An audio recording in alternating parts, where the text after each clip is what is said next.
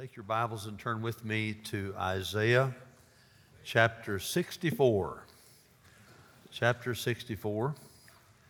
And we are only 2 chapters away from being completed with Isaiah. I sure have enjoyed this book.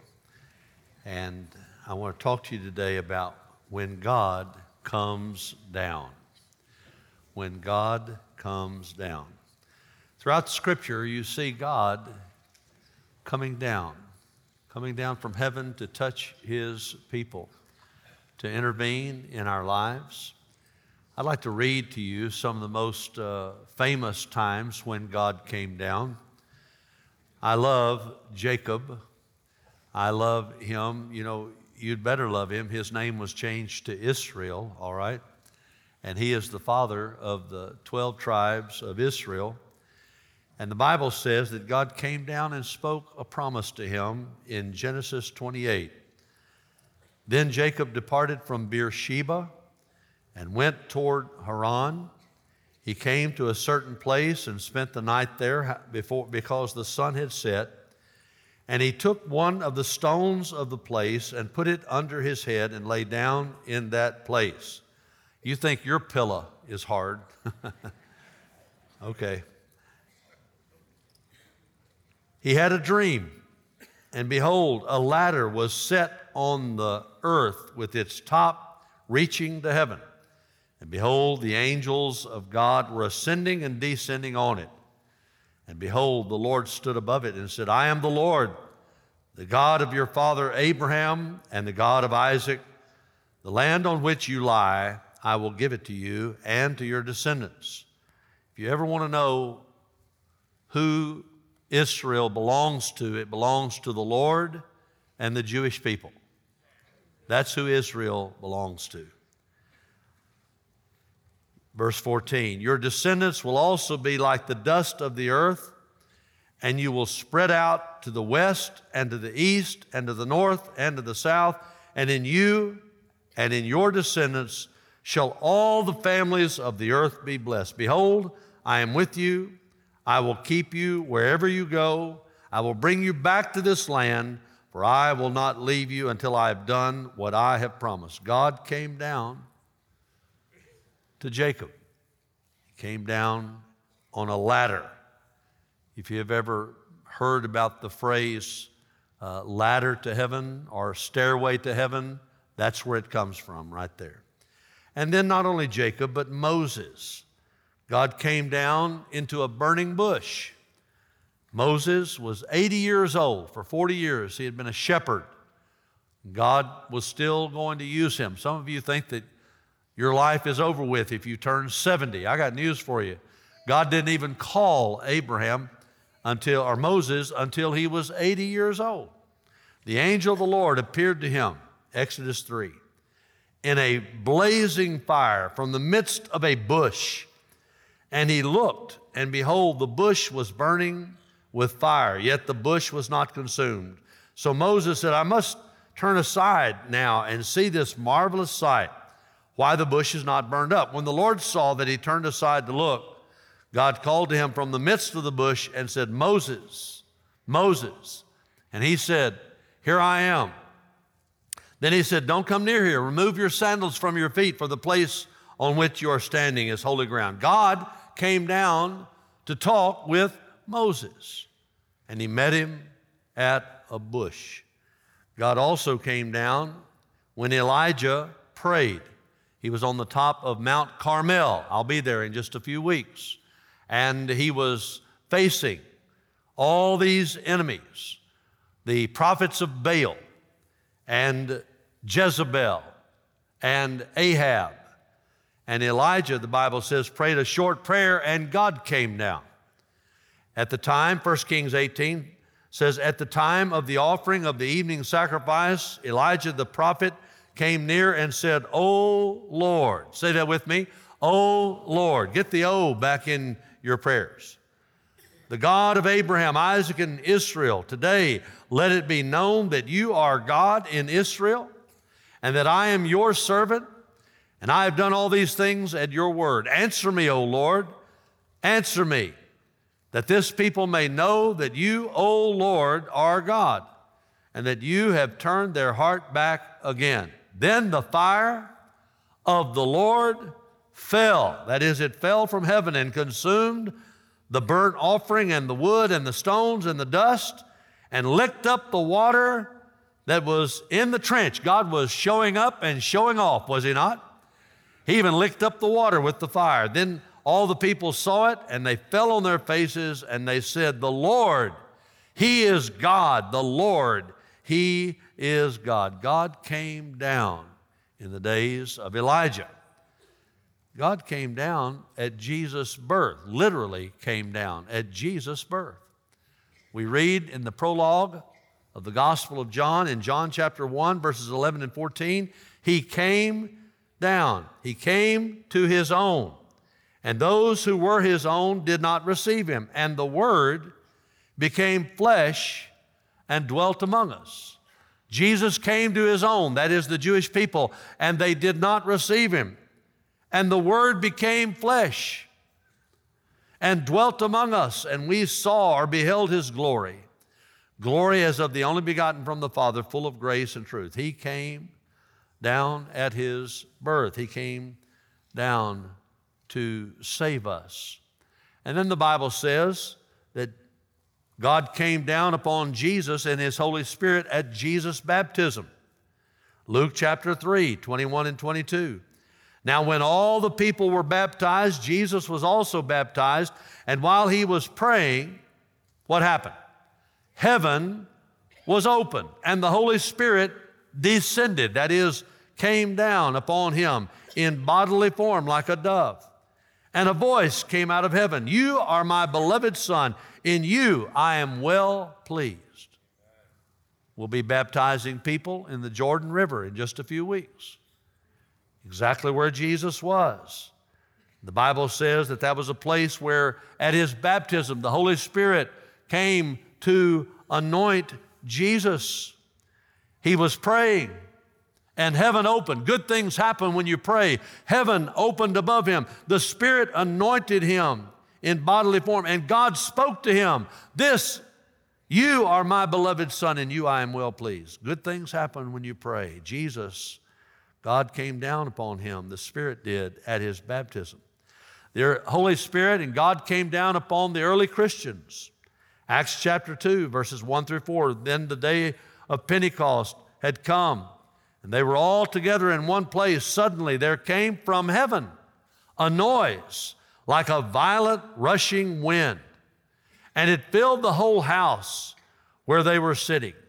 And there appeared to them tongues as of fire distributing themselves, and they rested on each one of them, and they were all filled with the Holy Spirit and began to speak with other tongues as the Spirit was giving them utterance. On the day of Pentecost, they had prayed for 10 days.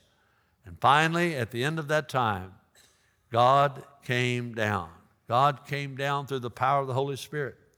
Later on, he would come again and fill them afresh. They had been persecuted. They'd been arrested for preaching the gospel and for healing a man. And the Bible says they prayed and cried out to God. And God answered their prayer, these early Christians, Acts 4:31. And when they had prayed, the place where they had gathered together was shaken. And they were all filled with the Holy Spirit and began to speak the word of God with boldness. God came down.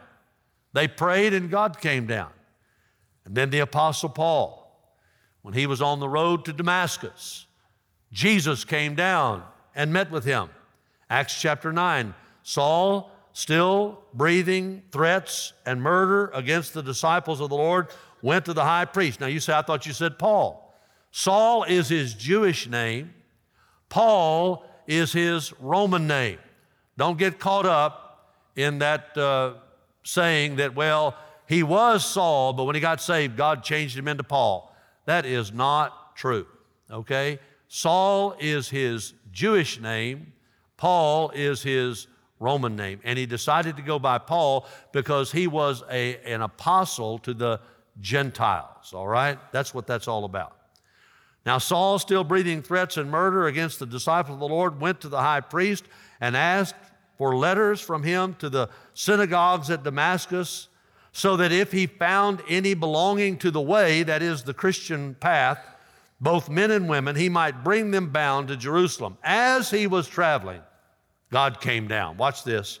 It happened that as he was approaching Damascus, suddenly a light from heaven flashed around him, and he fell to the ground. Somebody said he got knocked off his horse. No, he didn't. He got knocked off his camel, all right?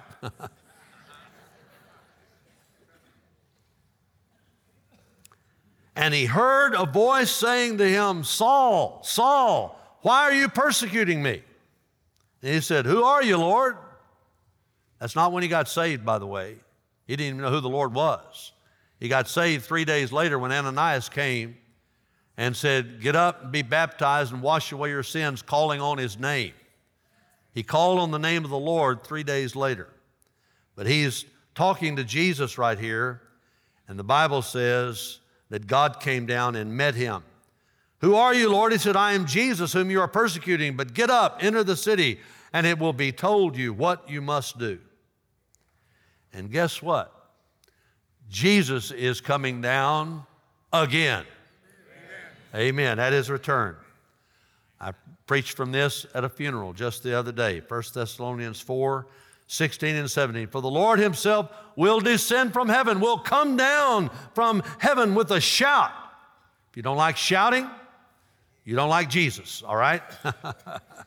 With the voice of the archangel, with the trumpet of God, and the dead in Christ will rise first. Then we who are alive and remain will be caught up, raptured. Rapio is the Latin word there. We'll be caught up together with them in the clouds to meet them in the Lord in the air, and so or thus we shall always be with the Lord. God comes down.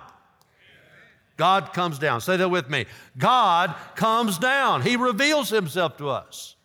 He loves us. The Bible is filled with more examples. I don't have time to give you more. I've already spent 12 minutes on that. All right. The prophet Isaiah said, oh, that God would come down. Oh, God, that you would come down. We need you to come down. How many of you believe that we need God to come down in Memphis, Tennessee? Anybody believe that?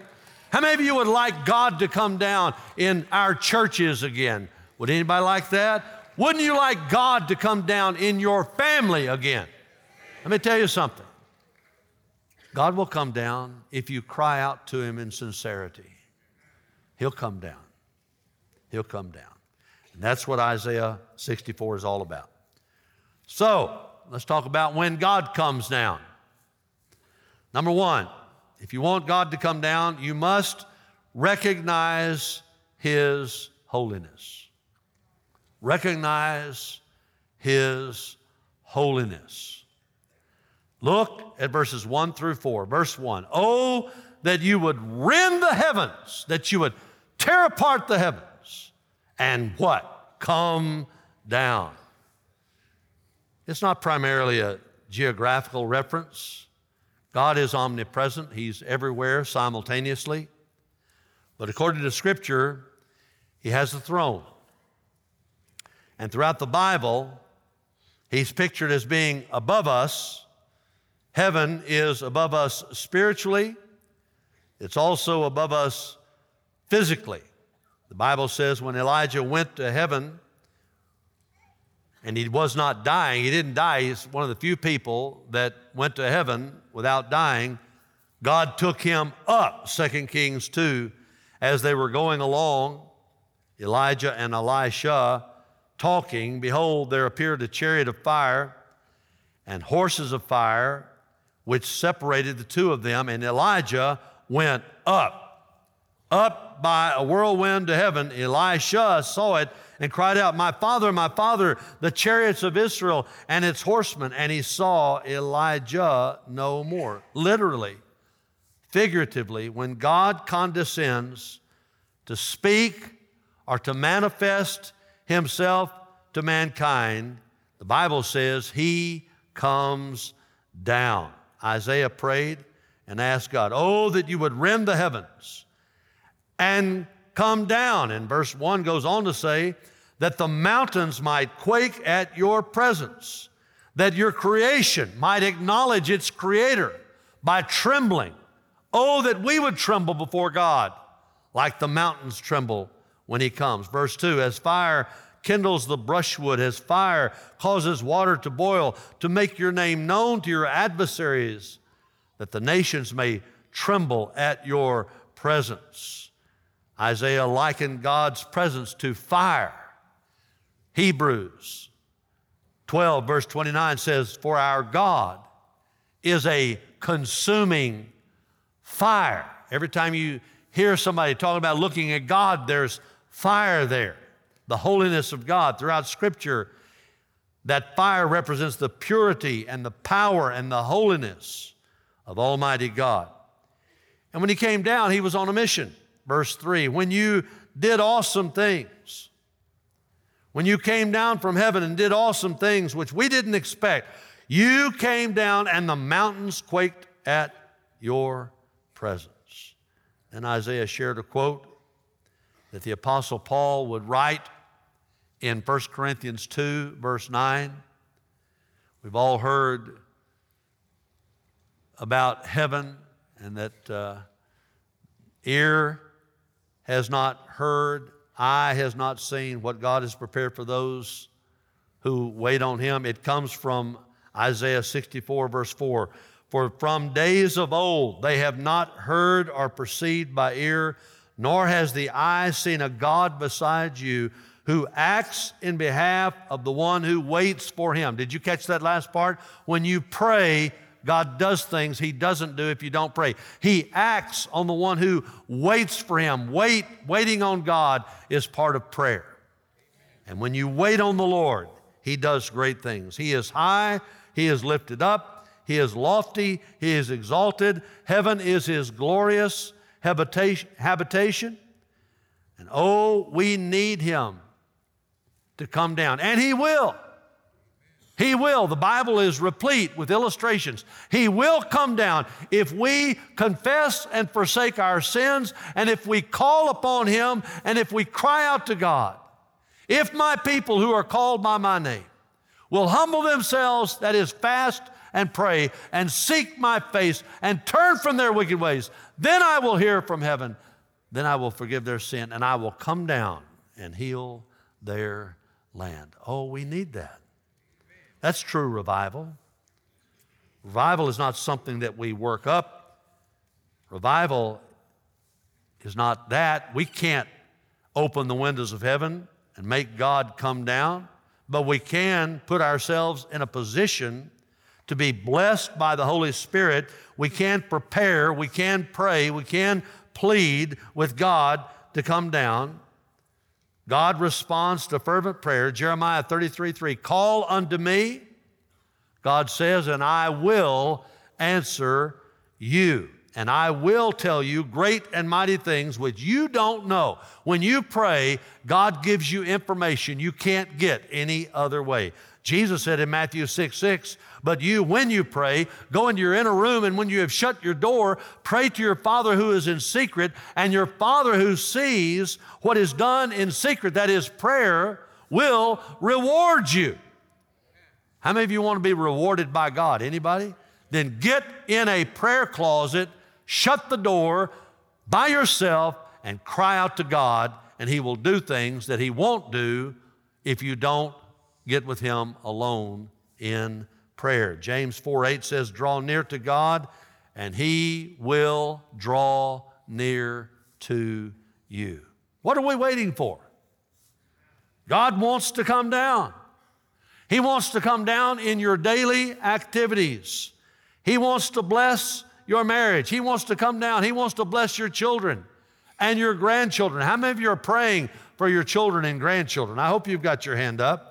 He wants to bless them. He wants to come down and bless your job. He wants to come down and bless your co-workers. He wants to come down and bless Bellevue Baptist Church. He wants to come down and bless the city of Memphis. He wants to come down and bless the United States and purify us. He wants to come down and revive his people all over the world. And what did we have to pray? Oh, that you would rend the heavens and come down. Again, let's get the O back in our prayers. If you want God to come down, you've got to recognize he is a holy God. Recognize God's holiness. Secondly, if you want God to come down, you must repent of your sins. Not just recognize His holiness, but let that push you toward repenting of your sin. Look at verses 5 through 7. Verse 5, Isaiah continued by saying that God draws near to all who repent and turn from their sins. Look at verse 5.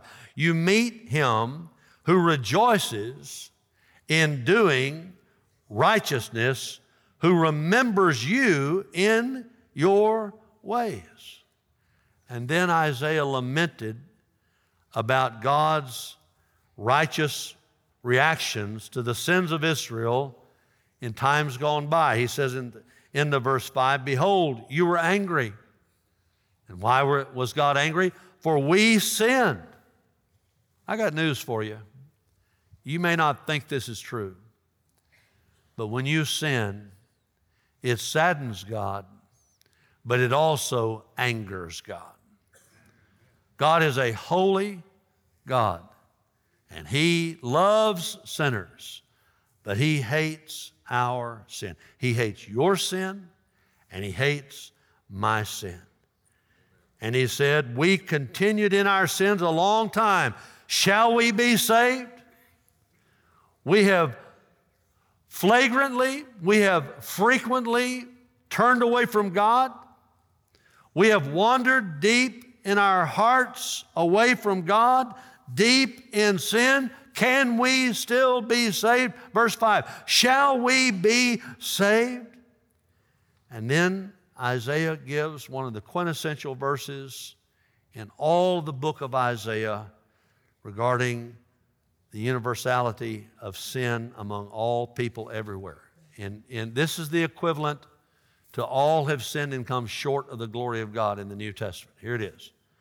For all of us have become like one who is unclean. You know what that is? Someone with leprosy. When you had leprosy, you had to cry out, unclean, unclean, stay away from me. You were isolated. All of us have become like one who is unclean, like a spiritual leper. All of our righteous deeds are like a filthy garment. And all of us wither like a leaf, and our iniquities like the wind take us away. I can't tell you how many times I've talked to people and said, you need Jesus. Oh, I'm okay, preacher. I've lived a good life. Do what? Do you honestly think that your goodness is going to merit the favor of God?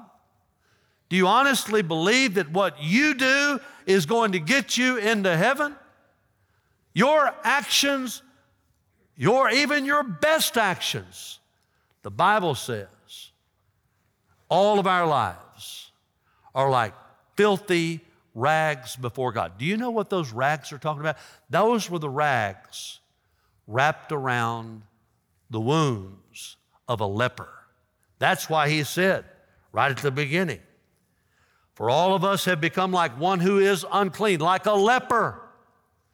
We have spiritual leprosy. It's called sin. And all our righteous deeds, the best we can do, is nothing but filthy rags, filthy, leprous garments. All of us wither like a leaf. Our iniquities, like the wind, take us away. All have sinned and come short of the glory of God. You have no righteousness except the righteousness of Jesus Christ. That's the only thing you and I can hold to. That's the only thing that is of any merit toward God and salvation whatsoever. Dr. George Truett was the pastor of First Baptist Church, Dallas, for 47 years. He was the pastor before Dr. W.A. Criswell. And Dr. George Truett was a great man of God, and he said, I wouldn't trust the best second I have ever lived to get me into heaven. I wouldn't trust the best split second that I've ever lived to get me into heaven. My righteousness is like filthy rags. All, the Bible says in Isaiah 53:6, all of us like sheep have gone astray. Each of us has turned to his own way. And again, you've heard me say this many times. That's what happens when a man preaches for 18 years in the same pulpit. You've heard me say this. I've heard people say, well, I'm better than so-and-so, and they pick out the worst one in the bunch. Amen? I want to say, well, everybody's better than that guy. Don't worry about that.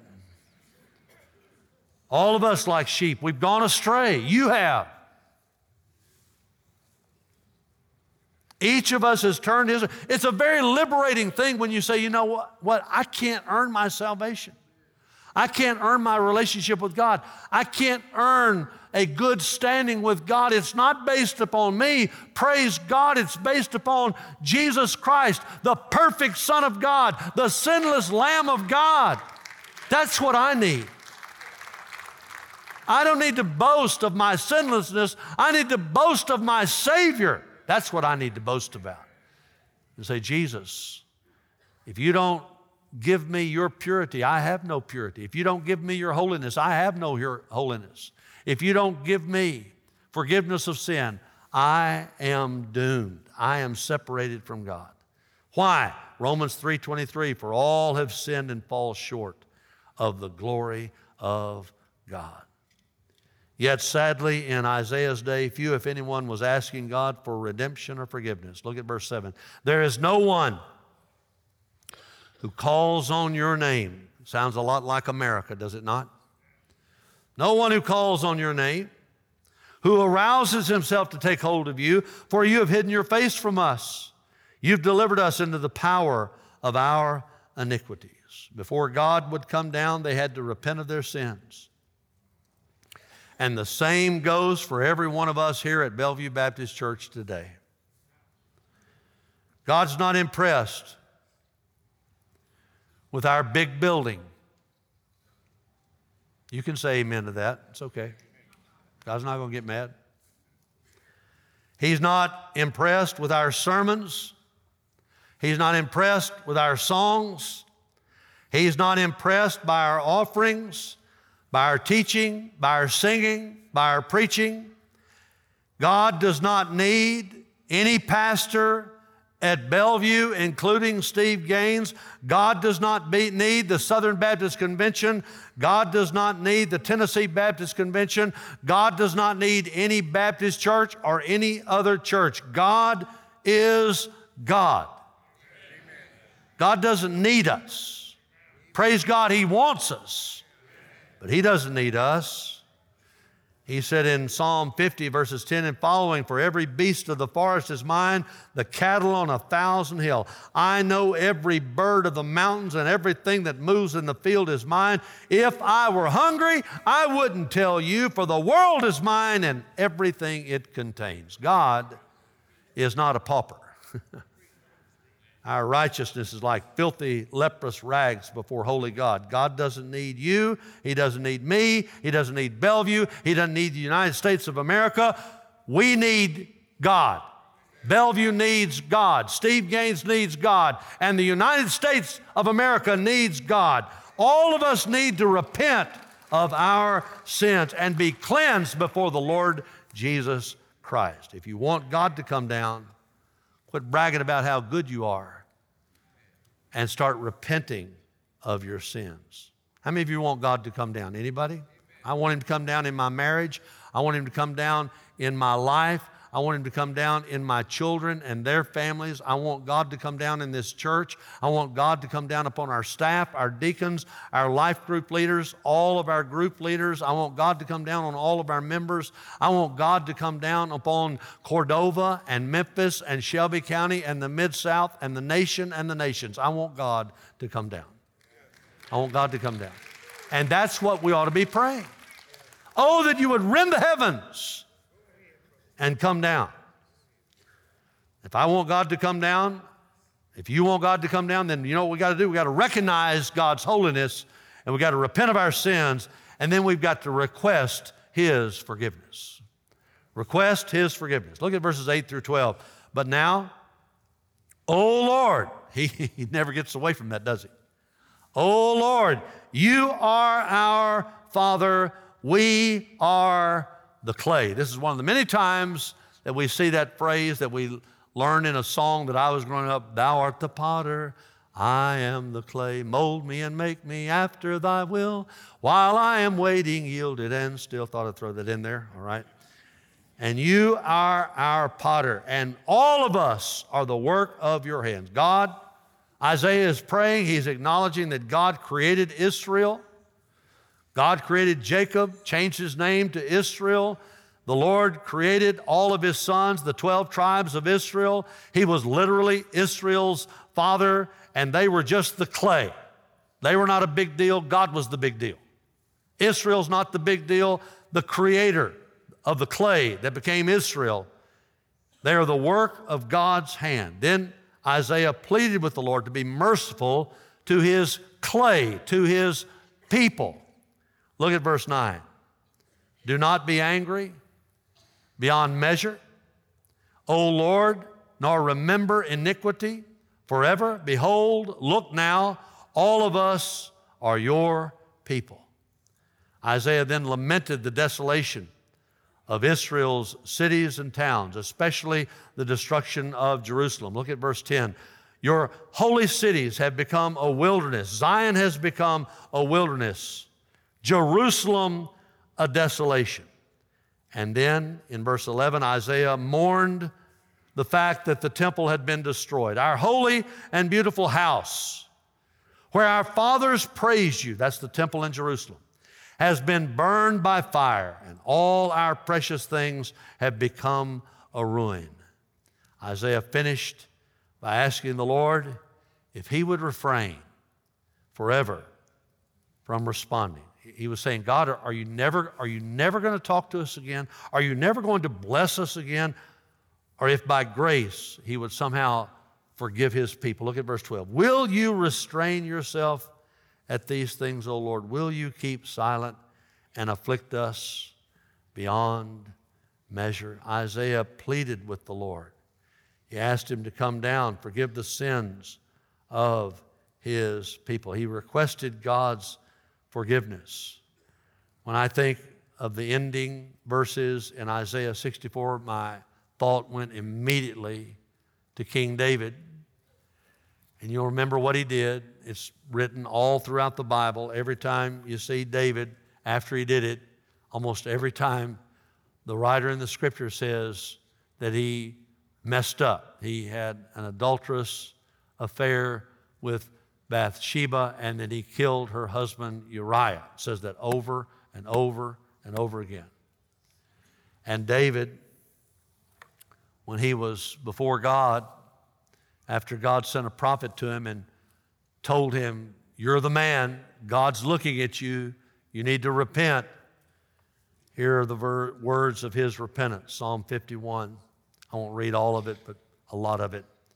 David humbly requested God's forgiveness and said, be gracious to me, O God, according to your loving kindness, according to the greatness of your compassion. Blot out my transgressions. Wash me thoroughly from my iniquity. Cleanse me from my sin. For I know my transgressions. My sin is ever before me. How many of you ever felt like that? I got my hand up. Against you, you alone, I have sinned and done what is evil in your sight, so that you are justified when you speak and blameless when you judge. Behold, I was brought forth in iniquity, and in sin my mother conceived me. I have people say, well, I'm not a sinner. When did I become a sinner? I said, when you were conceived. You didn't have to do anything. You were given the seed of Adam brought you into this world in your mother's womb. And the moment the seed of Adam came there and you were literally conceived in your mother's womb, the stain of sin was on that seed that came from Adam. And we have a propensity toward iniquity. We have a propensity to want to do what we want to do, not what God wants to do. It's part of who you are and who I am. We're born in sin. I have sinned against you. You only I have sinned. Verse 4. done what is evil in your sight, so that you were justified when you speak, blameless when you judge. Behold, I was brought forth in iniquity, and in sin my mother conceived me. Behold, you desire truth in the innermost being, and in the hidden part you will make me know wisdom. Purify me with hyssop, and I shall be clean. Wash me, I will be whiter than snow. Make me to hear joy and gladness. Let the bones, I love this, let the bones which you have broken rejoice. Don't tell me God won't discipline you when you sin.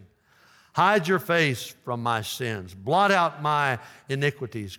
Create in me. Let's read these last few verses together. I think there's only 4 of them. Read them with me now. Create in me a clean heart, O God, and renew a steadfast spirit within me. Do not cast me away from your presence, and do not take your Holy Spirit from me. Restore to me the joy of your salvation, and sustain me with a willing spirit. Then I will teach transgressors thy ways, and sinners will be converted unto you. That's real confession. That's how you confess your sins. You cry out to God with brokenness, and you cry and you say, God, please wash me, cleanse me, forgive me. I'm sorry. I repent. God, help me. Restore me, oh God. David had messed up. He'd committed adultery. He'd committed murder. That's 2 of the 10 commandments that you don't do. But David repented of his sins, and praise God, David was forgiven for his sins. And you and I, if we will request God's forgiveness, can be forgiven just as David was, and just as the people of Israel could have been as well. I want, and I pray that I will live to see God come down. I want to see God come down in our church. I want to see God come down in our city. I want to see God come down upon His people across Memphis. I want to see God come down. I want to see every kind of person there is imaginable getting saved and set free from their sinful lifestyles. I want to see that before I die. It's called revival. I want to see it before I die. Revival is when God comes down. It's when God comes to church. It's when God comes upon His people with fresh anointing, fresh oil, fresh power, fresh anointing. And how does it happen? We've got to recognize God's holiness. Oh God. That one phrase means, God, you're holy. You're holy, high and lifted up, lofty and exalted. The train of your glory fills the temple, oh, of heaven. Oh God, I recognize your holiness.